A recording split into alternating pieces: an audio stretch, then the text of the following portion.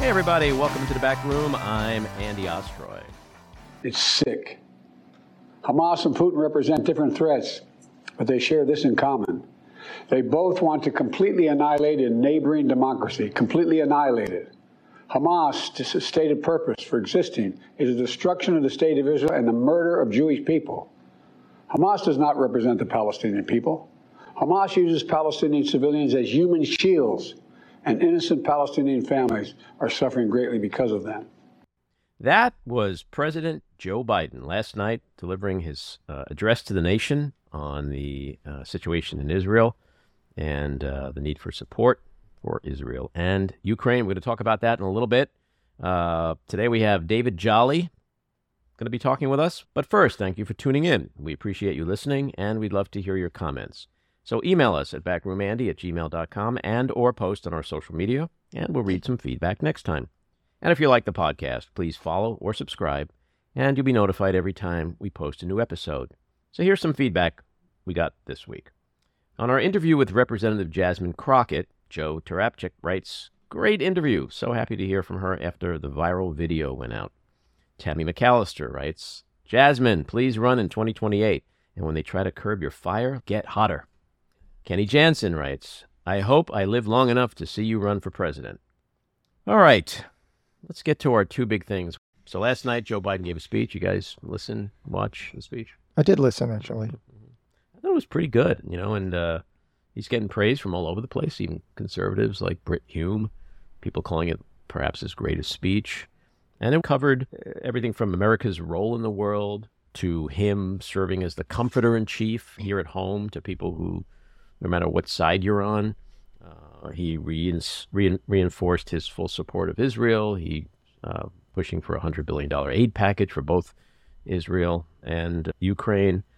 And at the same time, he's, quote unquote, urging restraint so as to avoid inflaming an already volatile situation, and suggests that the United States don't make the same mistakes that it made after 9/11. And I think he's referring to 16 years of war in Afghanistan and Iraq, which cost a lot of money and a lot of lives. But I think the way he framed it, first part was just unequivocal support for Israel. The second part was, okay, that said, guys, we don't want World War III here. It's a tough spot for him to be in, Yeah, I haven't heard a president give a speech like that in my lifetime, and I think most people alive today haven't, because probably the last speech like that would have been going back to FDR. He's talking about two wars at the same time, one in Europe and one in the Middle East, and it was sobering, and it was a really good speech. He covered everything. Well, he also mentioned the 6-year-old Palestinian boy who was murdered just for being Palestinian, and he mentioned that he had called his father. I think it once again demonstrated his leadership in times of crisis. And I kept thinking, my God, what if Trump was president right now during all of this? The contrast is just so startling. I want to talk a little bit about the leadership that I think that we Americans are all desperately craving, but do you think it will translate?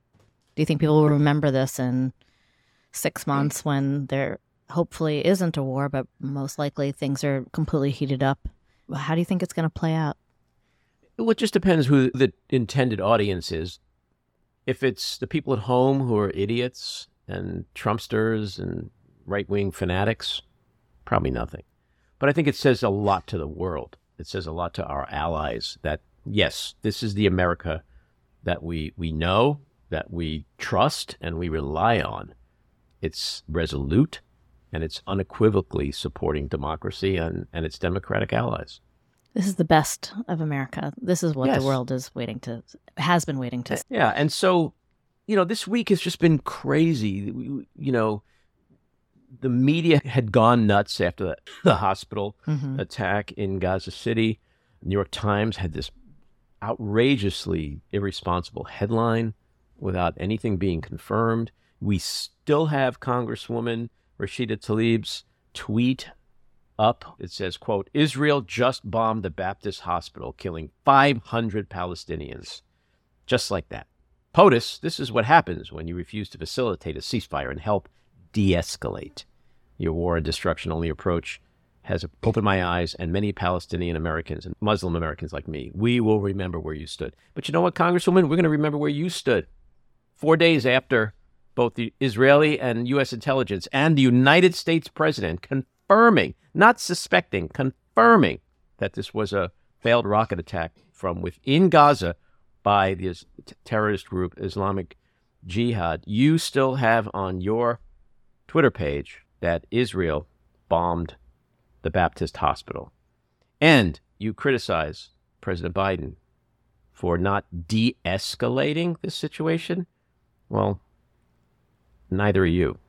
You still have this incendiary tweet. And it's not only deceptive, it's propaganda. You're no better than Trump. You're no better than Marjorie Taylor Greene. You're no better than anyone who lies to help shape a narrative, no matter how dangerous it is, and no matter how many protests it causes all over the world, no matter how many people die because of it. Shame on you. Yeah, I think what's important about what happened with the hospital is that all of the open source intelligence that we can trust from places like Bellingcat confirm the same.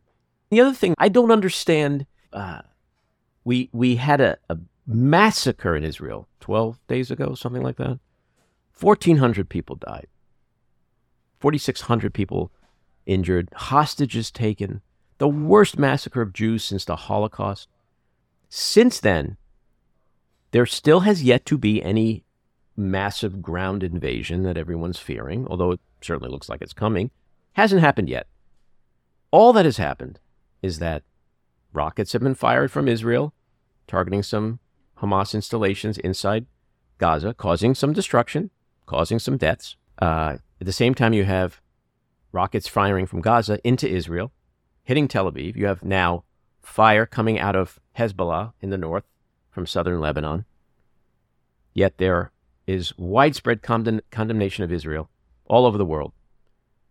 Vehemently passionate protests everywhere throughout Europe, the United States, because missiles have come from Israel into Gaza after the worst massacre of Jews since the Holocaust. I mean, is Israel not to respond at all?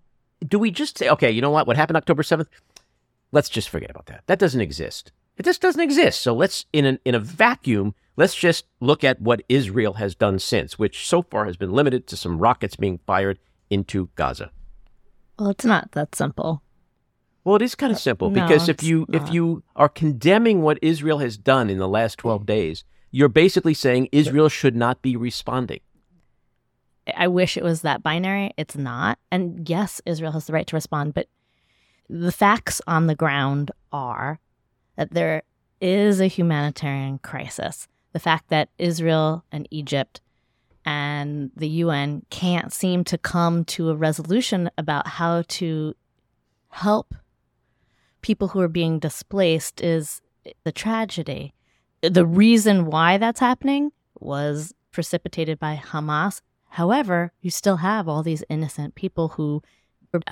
But if the people who attacked you, again, in the worst massacre of Jews since the Holocaust, then go back to where they came from and surround themselves in a residential community and fire rockets from residential houses, hospitals, and schools, that's the facts on the ground.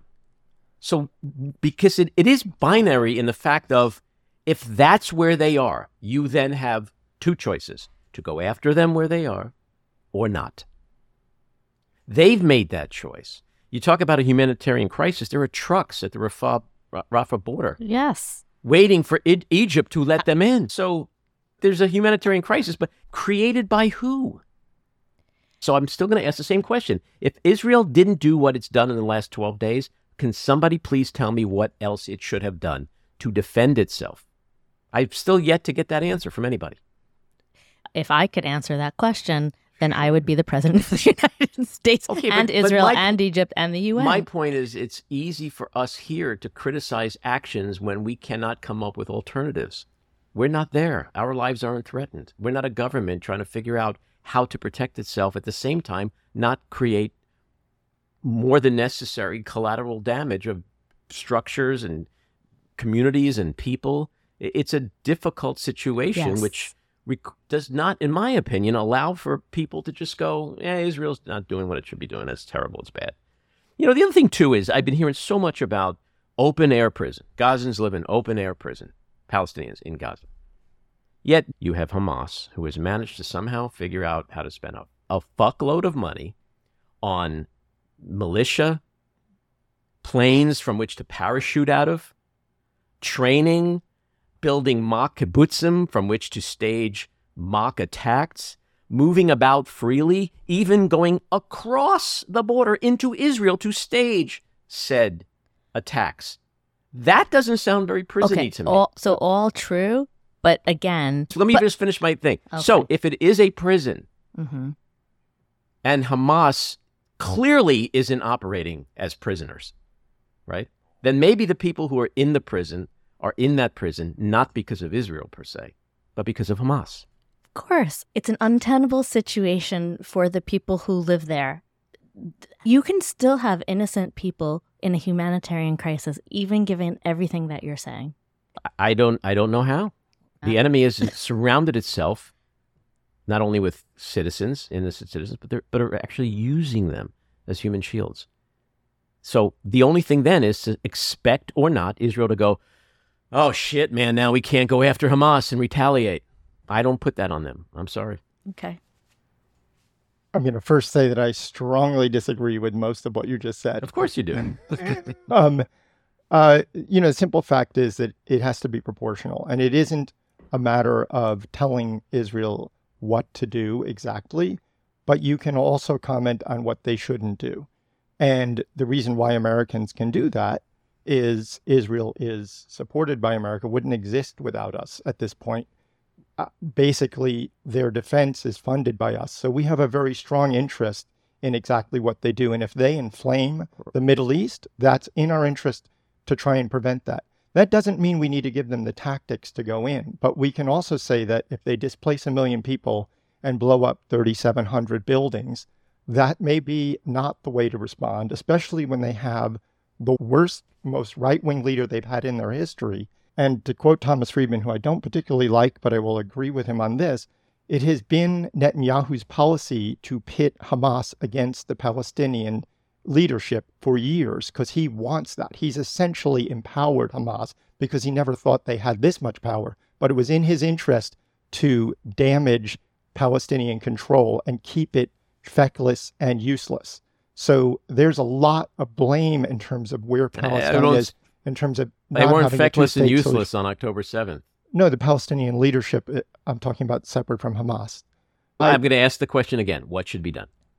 First off, I'm not going to say exactly what should be done. Nobody knows exactly what should be done. But what we can do is say what can't be done. We would all agree that you can't use a tactical nuclear weapon to damage Yemen. You're throwing out in my opinion, you're no offense, a ridiculously extreme position. But I think right now they've fired rockets so far into Gaza. No, they bombed they're not rockets, they're bombs. Okay. And they've knocked down 3,700 buildings, turned off the water, turned off the electricity. The water is on. And 1 million people are displaced out of a population of 2 million. Okay. And 4,000 are dead. Give me the alternative.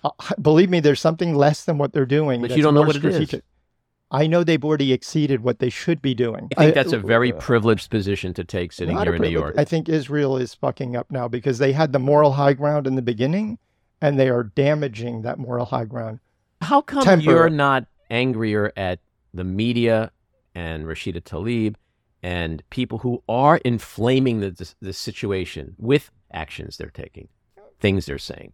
This is my problem with people who are attacking Israel. There's neglecting of all the other shit that presents a very cogent alternative. I don't think the balance side. is the same. I don't think the New York Times headline was good. I think it was a terrible decision. You don't think that people protesting all over the world were not in part motivated by the initial response to the blame, the headline in the New York Times, Israel bombs...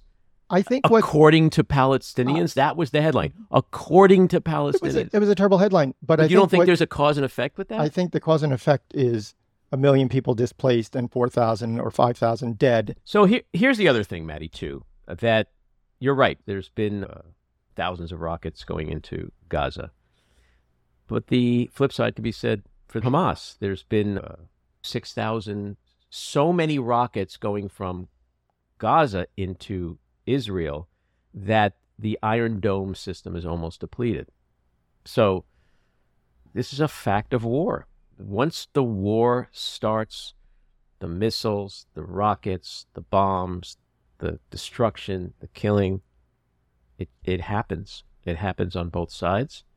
And this is why war is terrible and should always be avoided. Unfortunately for Israel, in an asymmetric war, they have to adhere to a different, higher level, a higher standard than Hamas. They have the moral responsibility to do the best they can not to create more harm proportionally in response to what's going on. That just, of course, they have a right to respond, and forcefully. However, this may have exceeded at this moment in ways that are going to hurt Israel. And I don't think they can help it with Netanyahu being in charge. Yeah, and I wouldn't disagree with much of what you're saying, except I will say that when comments are made like the best they can, I just get back to, I don't know what that is. I'm not sitting in the Situation Room. I'm not sitting with Netanyahu, with Benny Gantz, with the War Cabinet, with the emergency government. I don't know what those options are. I don't know how deeply they flushed out other alternatives. I don't know what took them to get to this conclusion that this is the path they need to take. So all I'm saying as an American Jew sitting and sipping my pumpkin spice latte in New York, I have to bow out of that conversation because we weren't attacked. New York wasn't attacked. Jews in America weren't attacked. It's a complicated situation. This was a horrific massacre which requires a response, and there are moving parts on the ground which make it much more complicated than if Israel was attacked by Egypt and could just go and blow the smithereens out of the military installations and fight an army that's parading around in uniform. And it's just complicated. War sucks. War sucks. That's all I can say. And that's not a compassionateless, empathyless statement. I get it all, and I agree with all of that in terms of human life.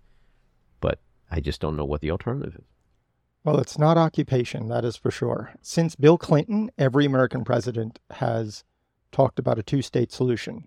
The Netanyahu administration does not even entertain mentioning that. And if you want to have any kind of peace there, you have to deal with the players that are there, whether it's Jordan or Egypt and all the other players. And if you are unwilling to discuss a two-state solution and your answer is to occupy Gaza, then you are just perpetuating the disaster that you've already lived through and partially created.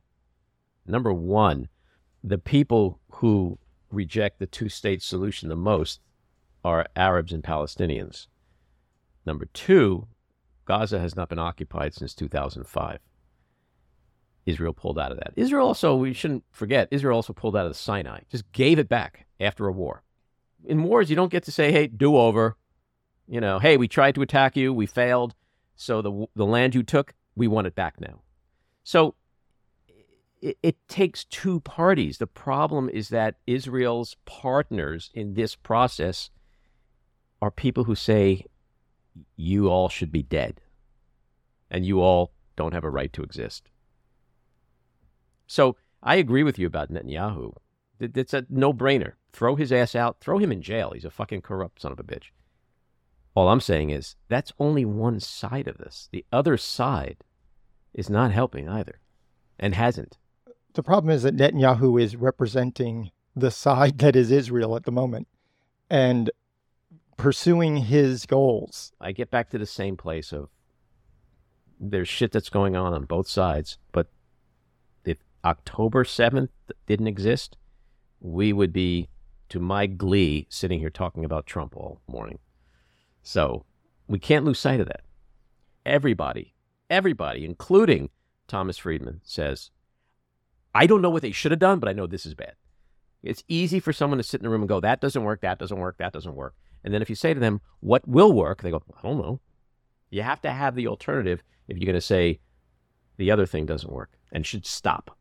No, I don't think you have to have the exact alternative. I mean, as I said before, there are other options that are also terrible that they are engaging in now. And I don't need to have an alternative to know that that's a bad option. Okay. Well, let's talk about something I think we all do agree on, which is the craziness in the house. Dennis Hastert was an admitted pedophile. He abused multiple young boys and tried to hide his horrific actions with payoffs. Jim Jordan is only accused of enabling sexual abuse, and the victims weren't children. He is the progress we need. Jim Jordan, not as bad as a pedophile. Now, that's from The Daily Show, and what makes that clip brilliant is that it's literally real life. I know. It's ridiculous. He's not a pedophile. I mean, you have to laugh, because if you don't laugh. I mean, Jim Jordan, we all know he's spent 16 years already being on Fox News and throwing bombs and taking his jacket off. He's very good at taking his jacket off and rolling up his sleeves. But he hasn't obviously attempted to do any legislation, which is exactly why he should be in charge of the House, apparently. Yeah. Well, he's attempting his third run at the speakership this morning as we speak. We don't know yet what the outcome of that was, but in all likelihood, he will have lost. How and when does this ever end? I mean, the crazy eight, they're never going to agree with the other side. And the other side, they're literally sending death threats. Play this clip. Why is your husband such a pig? Why would he get on TV and make an asshole of himself? Because he's a deep state prick? Because he doesn't represent the people? So what we're going to do is we're going to come follow you all over the place. We're going to be up your ass nonstop. We are now Antifa. We're going to do what the left does, because your of a husband gets on TV and says, oh, the bad guys, they did, so I'm going to vote for Kevin McCarthy, a piece of shit who everybody knows. And for his piece of shit ass to talk about Americans who are actually fighting for Americans as the bad people, says everything about him. So you, your husband, and we're not like the left. We aren't violent, but we're going to follow your ass, every appointment you have, everything you do. Your husband's an asshole. You should talk to his stupid ass. We're at war. Israelis being killed, and your dumb husband is acting like a 2-year-old. No wonder. He's a warmongering piece of shit. So listen, you're going to keep getting calls and emails. I'm putting all your information over the internet now.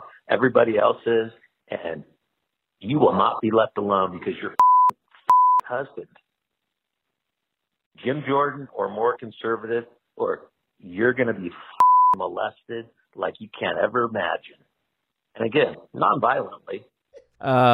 First of all, I just feel like we learned a new criminal term, non-violent molestation. Like what? What is that? What is non-violent? I'm just shaking my head. I don't know. I can't even respond. I mean, this is. I feel like my head's gonna spin. This is crazy. It is crazy, and we laugh because it is crazy, but it's not crazy to the woman and her husband who received that message. And also Ken Buck, Republican Ken Buck, yesterday said, quote, I have had 4 death threats. I've been evicted from my office in Colorado because the landlord is mad with my voting record on the speaker issue. Family members have been approached and threatened. There's going to be some tension. Jim Jordan's mob, I mean, these guys are like the fucking mafia. This guy in particular who left that message, he's all over the place. You know, he's like if Jeffrey Dahmer was like, I'm going to cut your head off, but not literally. Like what? You know, like what is he talking about? Molestation? I don't know about you, but I know that if any family member of mine got that message, I'd surely vote for Jim Jordan. I mean, that would be my next move. I'm voting as soon as we're done here. I'm voting for him, and I'm not even in Congress. The Democrats are going to clean up this mess like they always do. There is no other solution. It's not even chaotic. It's like chaotic is not even a strong enough. Mm-hmm. This is like malignant dysfunction. Like I don't even know what terms to use, but it's like they are fucking children. We don't have a functioning government. We don't have a functioning House. Because of Republicans. Democrats are functioning. Nancy Pelosi had a four-seat lead. She never had this kind of chaos. That's why she got my Big Balls Award last year. All right, let's get to our winners and losers. My winner, President Biden for his leadership. My loser, congressional Republicans who are dismantling our government. I definitely will second on the Joe Biden being a winner for his wisdom and humility that he showed when he went to Israel. I would also give Hakeem Jeffries a win for getting the most votes of anyone I think he's gotten over 1,000 votes now for being speaker. My loser is Alex Jones, the InfoWars broadcaster, who has to pay most of the $1.4 billion he owes Sandy Hook families. And he can't use Chapter 11, according to a judge, to evade paying. My winner, Joe Biden, who once again demonstrated strength and leadership, as well as compassion and empathy, things that have been sorely missing from the White House for many years. My loser, Michigan Congresswoman Rashida Tlaib, for her truly disgusting display of dangerous propaganda. Which brings me to our weekly rant, which is going to be a little longer than usual, fair warning, and Maddie's going to hate it. Jen might be, I agree with that. I disagree with that. That's my setup. It seems people are forgetting that the barbaric Hamas terrorist attack on Israel on October 7th ever happened. So let me remind them. 1,400 innocent Israelis were slaughtered that day in the worst massacre of Jews since the Holocaust. 4,600 were injured and 200 plus kidnapped. Civilians, grandmothers, dragged from their homes, beaten, tortured, shot, and killed. Young festival attendees hunted down and killed like animals. Women brutally raped. Men, women, and children burned alive. Babies shot, burned, and beaten to death. Soldiers beheaded. Corpses dragged through the streets, their mutilated, bloodied bodies spit on, desecrated, and displayed like trophies. Israel, to me, was afforded about, 24, 48 hours of sympathy and support before the wheels of anti-Semitism began turning again, and the hatred returned. Witness the rush to blame Israel for allegedly killing 500 people in a hospital bombing that we now know was an Islamic Jihad misfire from within Gaza. That's because the world hates Jews. Always has, always will. Ever since the beginning of time, Jews have been on the receiving end of violent, deadly persecution. The Crusades, the Spanish Inquisition, Russian pogroms, the Holocaust, are just a few of the more notable examples. But here's the thing. All of this occurred before the State of Israel was created, before there was any anger over occupation or quote-unquote open-air prisons and any humanitarian crises that existed. Jews were slaughtered just for being Jews. Period. Jews are also witnessing the meteoric rise in anti-Semitism in the United States, Europe, and elsewhere, and the chilling sight of Nazis now marching openly in the streets of America. And we're outraged that the former United States president had Jew-hating white supremacists over for dinner at the White House. We're aghast that white nationalism is essentially now the platform of one of our two major political parties. Make no mistake, Israel has been under siege since its inception in 1948, the target of many unprovoked attacks from neighboring countries, including Egypt, Syria, and Jordan, and from terrorist organizations including Hamas, Hezbollah, Islamic Jihad, and the PLO. They are surrounded by enemies who literally have in their charters the annihilation of the Jewish people and the destruction of the State of Israel. Achieving peace under that circumstance seems a luxury. Simply staying alive is the primary goal. Look, I hate seeing anyone die, especially the innocent, the children, anyone. I abhor oppression of any sort, no matter where it exists or who's responsible for it. But here's the thing. No civilians would be dying in Gaza right now, and there would be no humanitarian crisis if October 7th never occurred. War is ugly, war is destructive, war is deadly. That's why assholes shouldn't start them. But once they do, the enemy doesn't get to call foul at the retaliation, especially if they're cowardly hiding in residential areas and firing rockets from private homes, hospitals, and schools. I don't have the solution for creating peace between Israel and Palestinians. At this point, that may be even a pipe dream, given the passion, rage, and intransigence of the parties on both sides. But I do know one thing. Israel needs to defend itself and protect her citizens, making sure that another massacre like that one that occurred on October 7th never happens again. I don't know how they do that without destroying Hamas, and those condemning Israel over its current war tactics and plans aren't offering any viable alternatives. All right, let's get to David Jolly. David is an attorney, political consultant, NBC and MSNBC political analyst, and former member of the U.S. House of Representatives from Florida from 2014 to 2017. His work has been published in The Washington Post, Time Magazine, Newsweek, USA Today, Roll Call, CNN.com, NBCNews.com, Newsmax, The Washington Times, and the Tampa Bay Times. After leaving Congress, he became a prominent critic of former President Trump and in 2018 announced he'd left the Republican Party. David, welcome into the back room. Hey, it's great to be with you, Andy.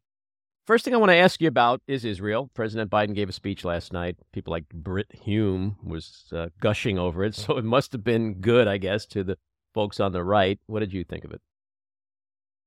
I'll tell you, the moment that I think he captivated a lot of hearts and minds was actually his remarks earlier in the day in Tel Aviv, where we saw him lead with the empathy that he is so well known for, while also making the case for an enduring and resilient effort to defeat Hamas, which is I think, a much larger proposition than we even realize, and probably a much longer one that will take a year or two, including a year or two of expanded commitment of the U.S. in the West. So, look, I think Joe Biden, in addressing the nation, was it necessary to address the nation to make the case for additional money for Ukraine and Israel? Perhaps he clearly thought it was. I don't know that topic can land the way a president ever really wants it to. I think the most important thing is that he is now submitting this aid package to Congress. And that was the message that I think was maybe left a little untold, which was, Congress, now is the time for you, as the representatives of the voters, to give voice to this aid package and make a decision. Are we as a nation going to continue our commitment to protecting freedom in Ukraine and in Israel, or are we going to waver in this moment? Clearly, the president has said this is not a time to waver. Mm-hmm. And I'm going to get into the chaos in the House in a second, but on a related level, you tweeted something about Chuck Schumer and the Senate should take up this bill, pass it, and then show America what governing looks like. Yeah, that's right. Look, I am a creature of the House. For almost 30 years, I guess, I've worked with the House. And I think because the House is more like a playground, not just right now, but always, right? Every 2 years, it's a little more volatile and it's turning over. We sometimes forget to look at the Senate as a strong political actor that can set a political narrative for the country. We're always looking at the House, and constitutionally, I guess it's set up that way. The Speaker of the House is third in line to be president, or second, depending on how you rack and stack it. So my point is, in the absence of a functioning House, in the absence of a Speaker of the House, while we have a time of national and international crisis where the world is on fire, and the president has asked for leadership in providing aid, hey, why don't we look to the U.S. Senate? Why don't we look to Chuck Schumer and Mitch McConnell to say, what is the nation's posture on providing aid to Ukraine and Israel? We know the presidents. Show us from Capitol Hill the commitment to do this. We don't see that from the Senate right now. And we don't see it from Chuck Schumer right now. I know his commitments there. He traveled to Israel. Let's see the very public leadership of the U.S. Senate in this moment. If that's where the heartbeat of the country is, lead. Bring the House along behind you if you have to. But this is an opportunity for the U.S. Senate right now. You know, over the years, we've always heard how the Senate are the adults in the room, right? Which is essentially what you're getting to. So why wouldn't Chuck Schumer do this? The Senate has a very different op tempo than the House. I mean, I don't know the exact numbers, but, you know, traditionally the House passes like 5,000 pieces of legislation and the Senate passes 500. It's a much slower, more deliberative body, and it's set up to be that way. 6-year terms, you can be appointed as part of the institutional architecture of the U.S. government system, whereas the House, you must be elected. There are no appointments. There's no way to get to the House unless your neighbors say, run up there and make my case for me. And so we typically see the Senate be a little slower, but this is not the time. It's not the time given the world affairs, but it's also not the time given the fact that the House is broken and can't function. Mm-hmm. They're not wired that way, Andy. And that was the reason for that short tweet, is they should be. Right now is the time to see that type of increased op tempo from Schumer and McConnell, because the Senate also takes 60 votes to do anything. You can't just do it through one party leadership. But this is the moment, this is the issue, this is the time for them to lead. Yeah, it's the desperate measures for desperate times. I mean, we are in a state of chaos. And even if we weren't helping two allies involved in two wars with two of our great enemies, under normal circumstances, to not have a Speaker of the House for weeks, to not have a functioning House of Representatives would be a crisis on its own. But yet here we are with appropriations needs, and we're sending warships to the region. Like it is just unfathomable to me, the level of chaos. And so your point about the Senate, it's just like, why not? This is the time to do something like that. I will tell you, it generationally how far governing has now slid, and this is true of both parties, really institutionally. All of my work has been in the appropriations arena, and it's just the subject matter through which I grew up on Capitol Hill and then had the opportunity to serve. What is mind-blowing in this moment, even as you see House Republicans say, well, I want the new speaker to give us our appropriations plan. Andy, the fiscal year started October 1. Historically, now it's been 20 years, when I say historically, 20 years since we actually operated this way, but the federal budget had to be appropriated and passed by October 1. Mm-hmm. They're talking about what would be our plans to run a temporary budget through April, as though somehow that should be normal. This is now normal governing. So even though the House is in crisis, I would lay that burden on the Senate as well. How have we decided to let the normal operations of government routinely, year over year over year, slip past that October 1 deadline? It's simply because we don't have leaders that are now full-time committed to running the actual government. And that's just that's a weakness in our system that in moments of crisis really is exposed. Mm-hmm. So I want to table the House just for a second and jump back to Israel. So speaking of crisis situations, things are explosive there, literally and figuratively. And this is before the imminent ground invasion. So there's been missiles going back and forth. This was the worst massacre of Jews since the Holocaust, 1,400 dead, 4,600 injured, a couple of hundred hostages taken, including Americans. So America is involved in this in a very tangible, direct way. But there's so much condemnation of Israel now, and that hospital attack and the misreporting of it, and Rashida Tlaib's tweet that still remains up. A lot of that is contributing to the protests and the anger and passion behind them.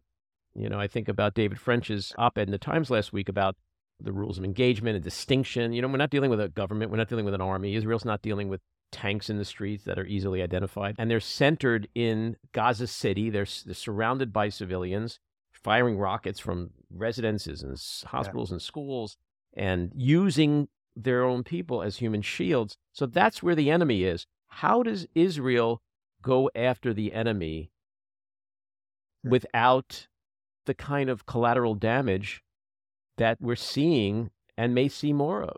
What is the appropriate response? What's the alternative? Yeah, I don't know that they can. And I think the anxiety and the angst and the heartbreak, even for sober policymakers, is this is a moment where there may be no good options. Mm-hmm. There really are no good options. And so let's take the U.S. interests first and then talk about Israel's potential strategy.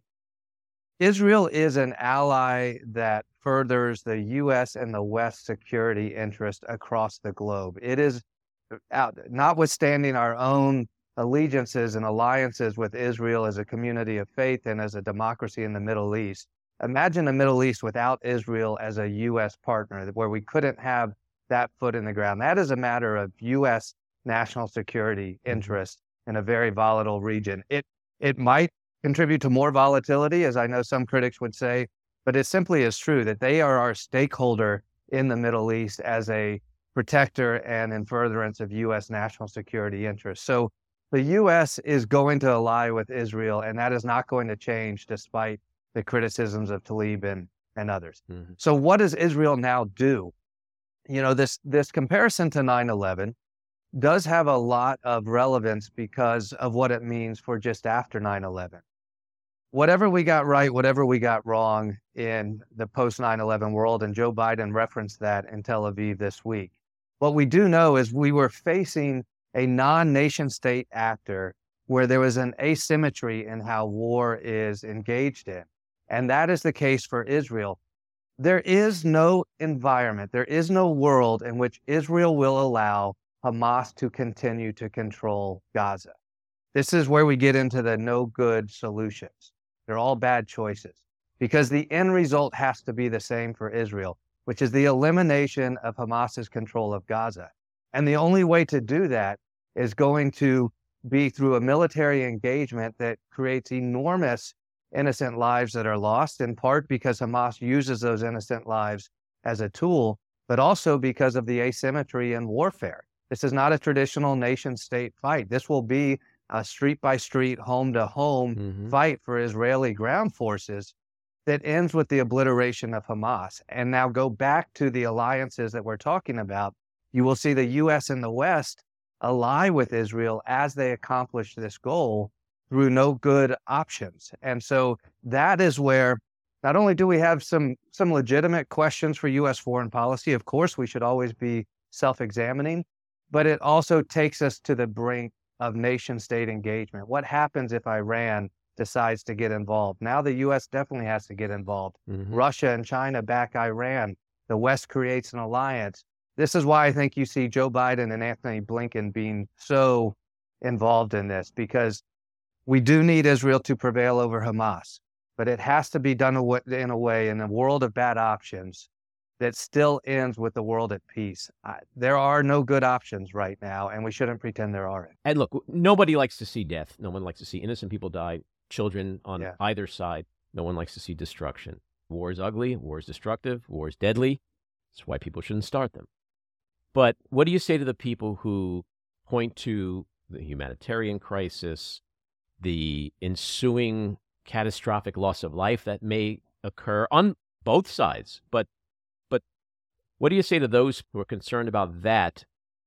At the same time, Israel is trying to accomplish the goals that you just laid out in a no good option terrain. So what I would suggest is this. Let's accept the truth that Hamas engaged in a horrific act of terror, and it is understood why Hamas now must be eliminated. That is not a conversation about equity. We can have conversations about equity around the history of the region and who lays claim to the land and so forth. But there is no equitable two sides to debating the fact that Hamas engaged in a horrific act of terror, and now the retribution is to eliminate them.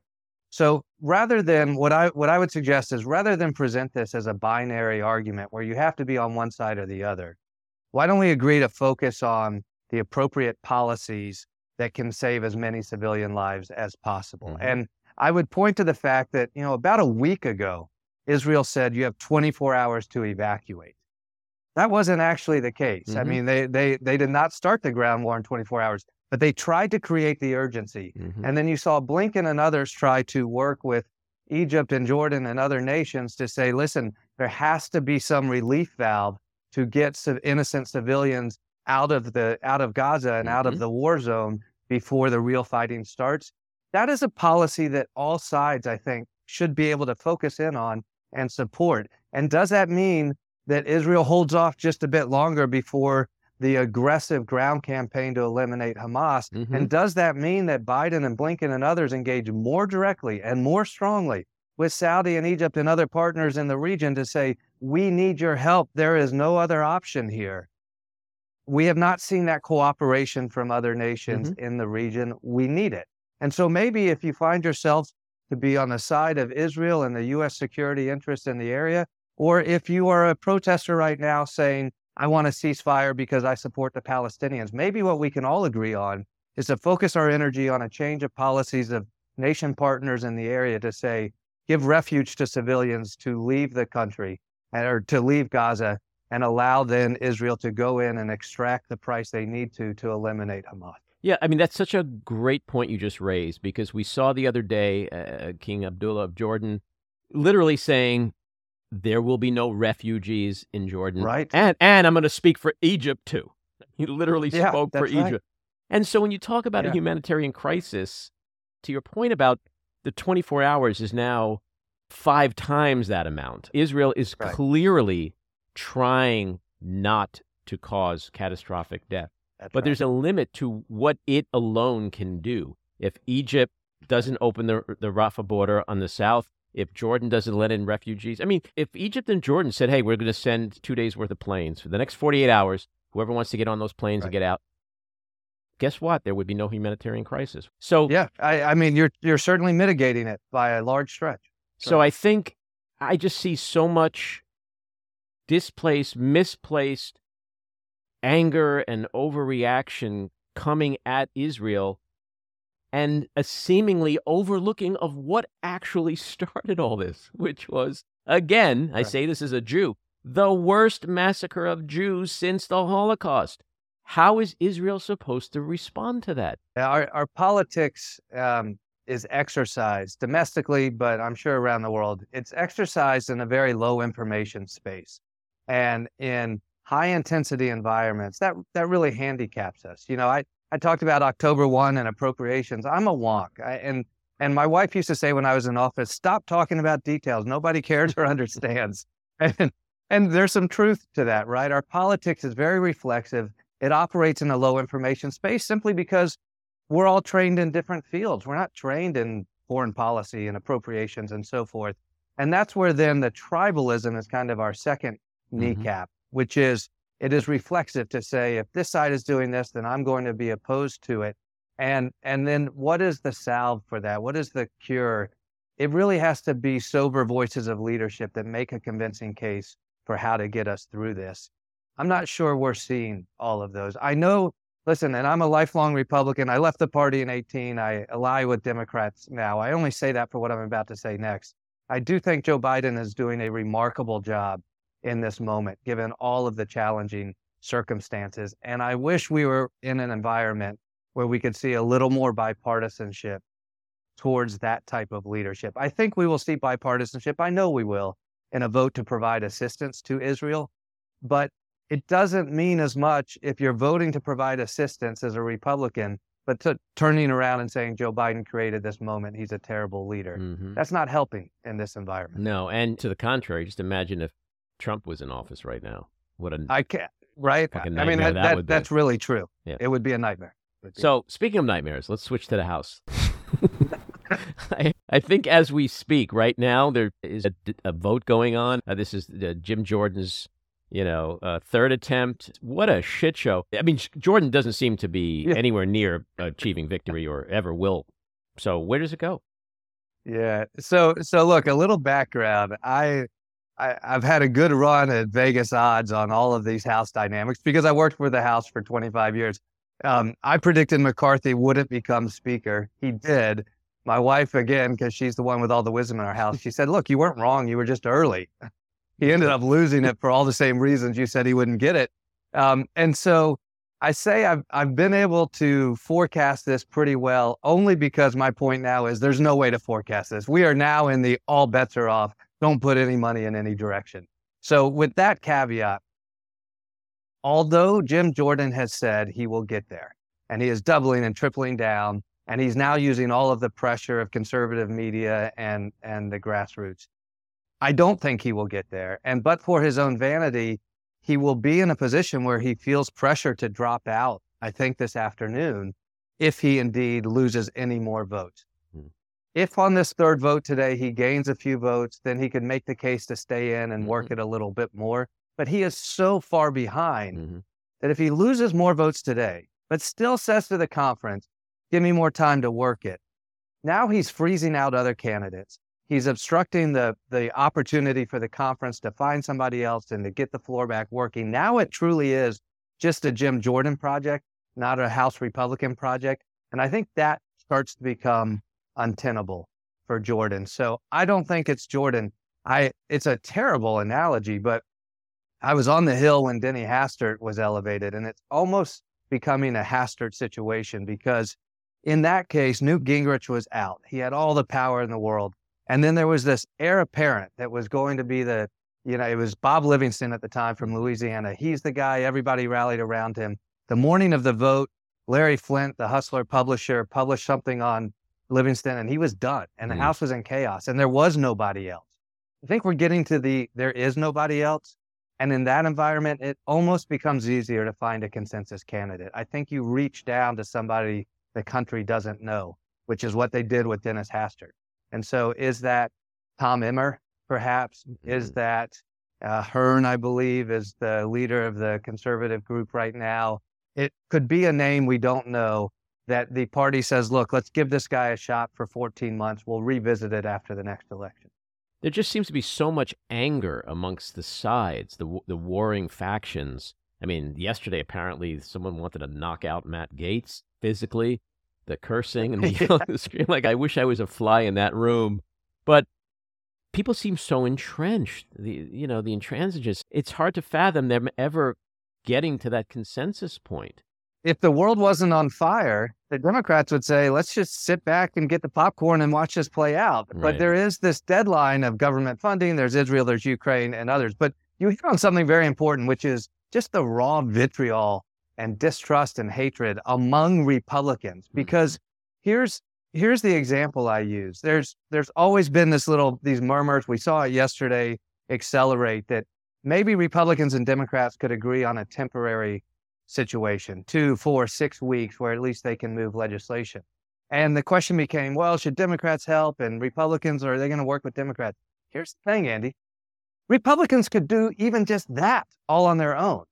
A power sharing for 4 or 6 weeks dilutes the GOP agenda. And so Republicans don't want to do it. Mm-hmm. But just the Republicans, if they trusted themselves enough, just among themselves, could say, we are going to reopen the floor for 2 weeks under Patrick McHenry to pass aid to Israel and to finish appropriations. And if the politics aren't there for Ukraine, though I think they should be, Republicans don't have to do it. It could be a hard right agenda for 2 weeks, but they won't even do that because they don't trust each other to govern.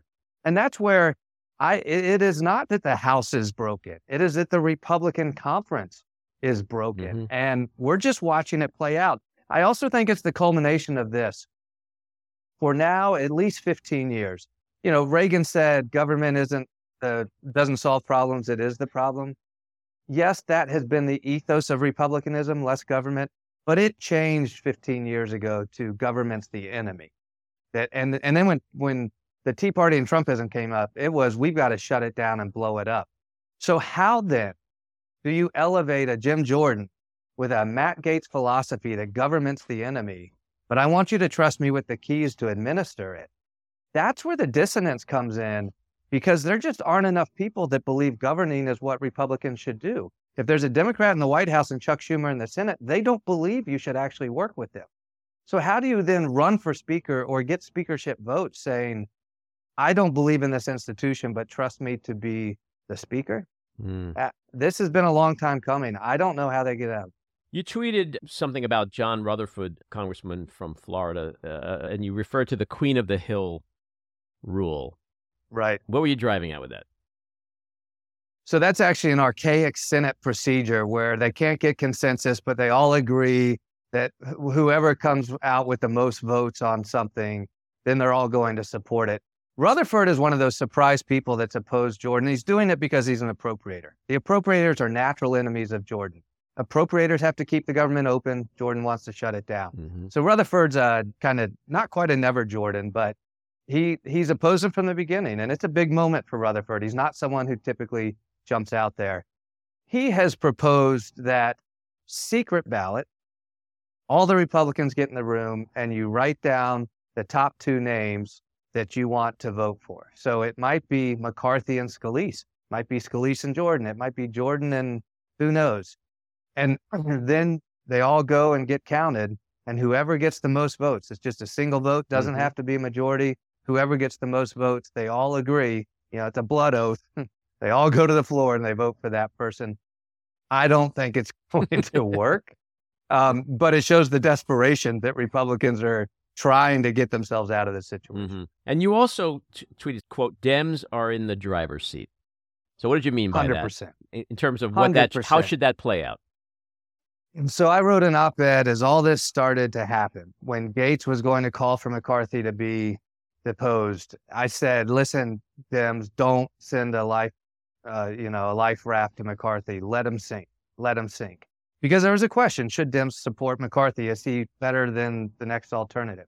I don't think he is. I think McCarthy launched the impeachment, refused to cooperate with the J6 committee, broke his promises to Biden. He operates in bad faith. He ends up where Jordan starts. Like, there's no actual difference in how they govern. Mm-hmm. It would just take McCarthy longer to get where Jordan actually starts at. So no ideological reason or trust reason to work with McCarthy. Here's my point. If Republicans can solve this themselves, they're going to solve it themselves. Democrats can't control that. There's nothing they can do that allows Republicans to see their breaking point or not. That will happen as Republicans. Mm-hmm. So when the time comes that Republicans say, okay, we have to work with Democrats, Mm-hmm. Democrats control then what does that look like? And my simple proposal, and there's a lot of nuance to House rules, but this is the Cliff Notes version, is you could say to Republicans, we will empower the House majority to operate for 6 weeks, 10 weeks, choose your time. There are only, I said, 3 things that will come up under regular order. You could write this into the rules package, a temporary rules package. The only 3 things that will come up under regular order with a 51% vote threshold would be the budget, the appropriations process, aid to Israel, and aid to Ukraine, which understand Republicans don't really want. And it's going to come up under an open process. Any member can offer an amendment, everything gets voted on. It would still largely end in a Republican agenda, but I think you'd see Ukraine pass. I think you would see some bipartisanship reflected in the final products. And then within that rules package, you could say any other legislation needs to be by 2/3 majority. There's actually a rule now, they use it on Monday nights, that when they pass post office namings and other non-controversial things, that says you can abandon all the rules if you can get 2/3 of the vote. So you could do that. And I think that's where Dems hold the leverage. It's not going to be shut down impeachment and do this and do that, because ultimately Republicans will regain their own control of the House. But in the next 6 weeks, Dems could be a partner that says, we'll let you push these 3 bills if you give us an open floor to offer our amendments and see if the votes are there. Let's get the country working again while you all take your time to figure out your own family crisis. Mm-hmm. Let's shift to 24. I would love you to start with Biden and just help me understand, why are his numbers so awful? So look, on Joe Biden, part of the numbers will always be what they are now between the two parties. We have fallen back into such a tribal posture that one party could nominate Jesus Christ himself and he'd only get 55%. So that is a ceiling for Joe Biden, regardless of how well he performs. But how I would paint the challenge for Joe Biden? What is most reassuring about him? If you saw his speech last night, you saw him in Tel Aviv, you see how he approaches matters in a very sober way. What is most reassuring about Joe Biden is he's a throwback to a steadier time and a steadier hand and a more presidential posture. But that's also his greatest weakness. Right. When the other side wants to light the world on fire and throw bombs and they expect all this excitement, you're not getting excitement from Joe Biden. And so I'm good with bring back boring. I think it's fantastic. But everybody's a little always unsatisfied in their politics, and certainly on the other side. So you're seeing the numbers. The one policy number that really is the drag is inflation. Mm-hmm. I mean, this is where we operate in a low information space. We can look at the job numbers are good, the economy numbers are good. It could be so much worse. But if the price of milk is 30% higher, cars are higher, education's higher, everything that you have to do in life costs more, you feel real wages are not the same as what they used to be. And I think the wild card for Biden in the general election in November that may be somewhat out of his control is going to be the economy. If we lack confidence in the economy, that's the biggest challenge for Joe Biden. It's not the overseas matters. But if we have our confidence back on the economy, I think he does very well. I also think he does very well if Republicans nominate Trump compared to another candidate, which DeSantis would be the alternative. But I got to tell you, Andy, I think the DeSantis campaign is done. Put a fork in it. I think it's done. I think this is Trump's race. DeSantis has had every shot he could to compete with Donald Trump, and he's failed. I think Nikki Haley could become a little bit of the darling alternative, possibly. But this is Trump's party. It's Trump's race. His grip on this nomination is as tight as it's ever been. Yeah, I think a new poll came out this morning showing like a 50-point lead now between him. So Save to your your money, point, Ron DeSantis. yeah, and but that leads to my final question, which is how the hell is this dude twice impeached, 4 indictments, 91 felony counts? The judge called him a rapist after he was found liable of sexual assault, sidling up to our enemies, alienating our allies.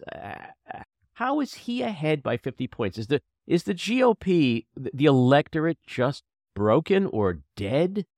Brainwashed? Did a cult? What is it? What's happening?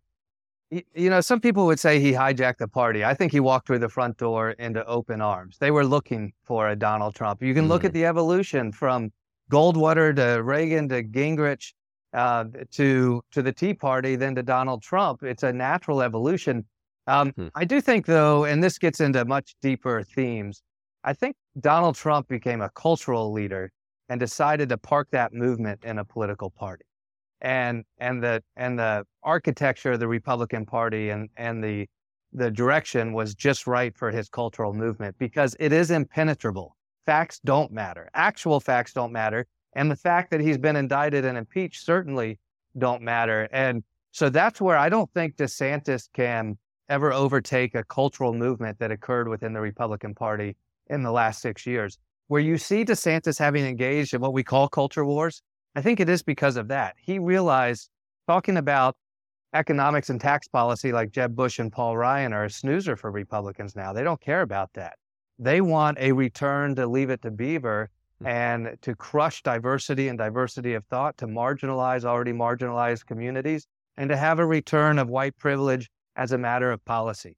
And DeSantis saw the opening to try to pursue that as a way to co-opt many of the themes that Donald Trump ran on, which is, hey, rural America, they're coming for your way of life. They're coming to take away your way of life, which leads then to making, at times, violence seem appropriate. If you're coming to take my way of life, then I get to fight back. And look, the Republican Party is a tinderbox. It is a post-ideological party. It has become a cultural movement.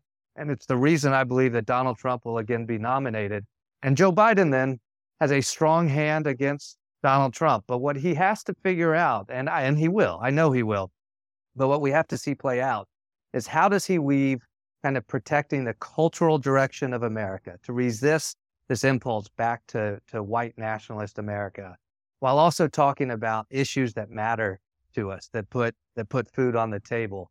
How does he weave in and out of those themes about protecting democracy, but also providing for you, the Main Street family, to be able to rise up and have the life you want? That, for Joe Biden, is right in front of him as a case to make against Donald Trump. My real last question. Bobby Kennedy, he's going to hurt Trump more than Biden? No, certainly now he is. Yeah, he's basically a Republican. He's an anti-vaxxer, truth denier, angry populist. And so if you're a Republican looking for somebody other than Trump, it's not the staid Nikki Haley. It's the wild card and wildcat, Robert Kennedy. Well, the next 12 months are certainly going to be absolutely cray-cray. I hope you'll come back and talk to us more about that. This has been a great conversation, and I do hope we'll get to do it again. It's been great to be with you. Thanks, Eddie. Thanks for coming on. Take care. This episode of The Back Room was edited and produced by me, Andy Ostroy. It was co-edited and co-produced by Maddie Rosenberg and co-produced by Jen Hammoud. Our theme song was composed by Andrew Hollander, and our logo was designed by Cricket Langell. And special thanks to Patricia Wind. Please take a moment to rate and review the podcast, and also follow or subscribe. Until next time, keep your eyes on Washington, Hollywood, and your own backyards, and have a great week.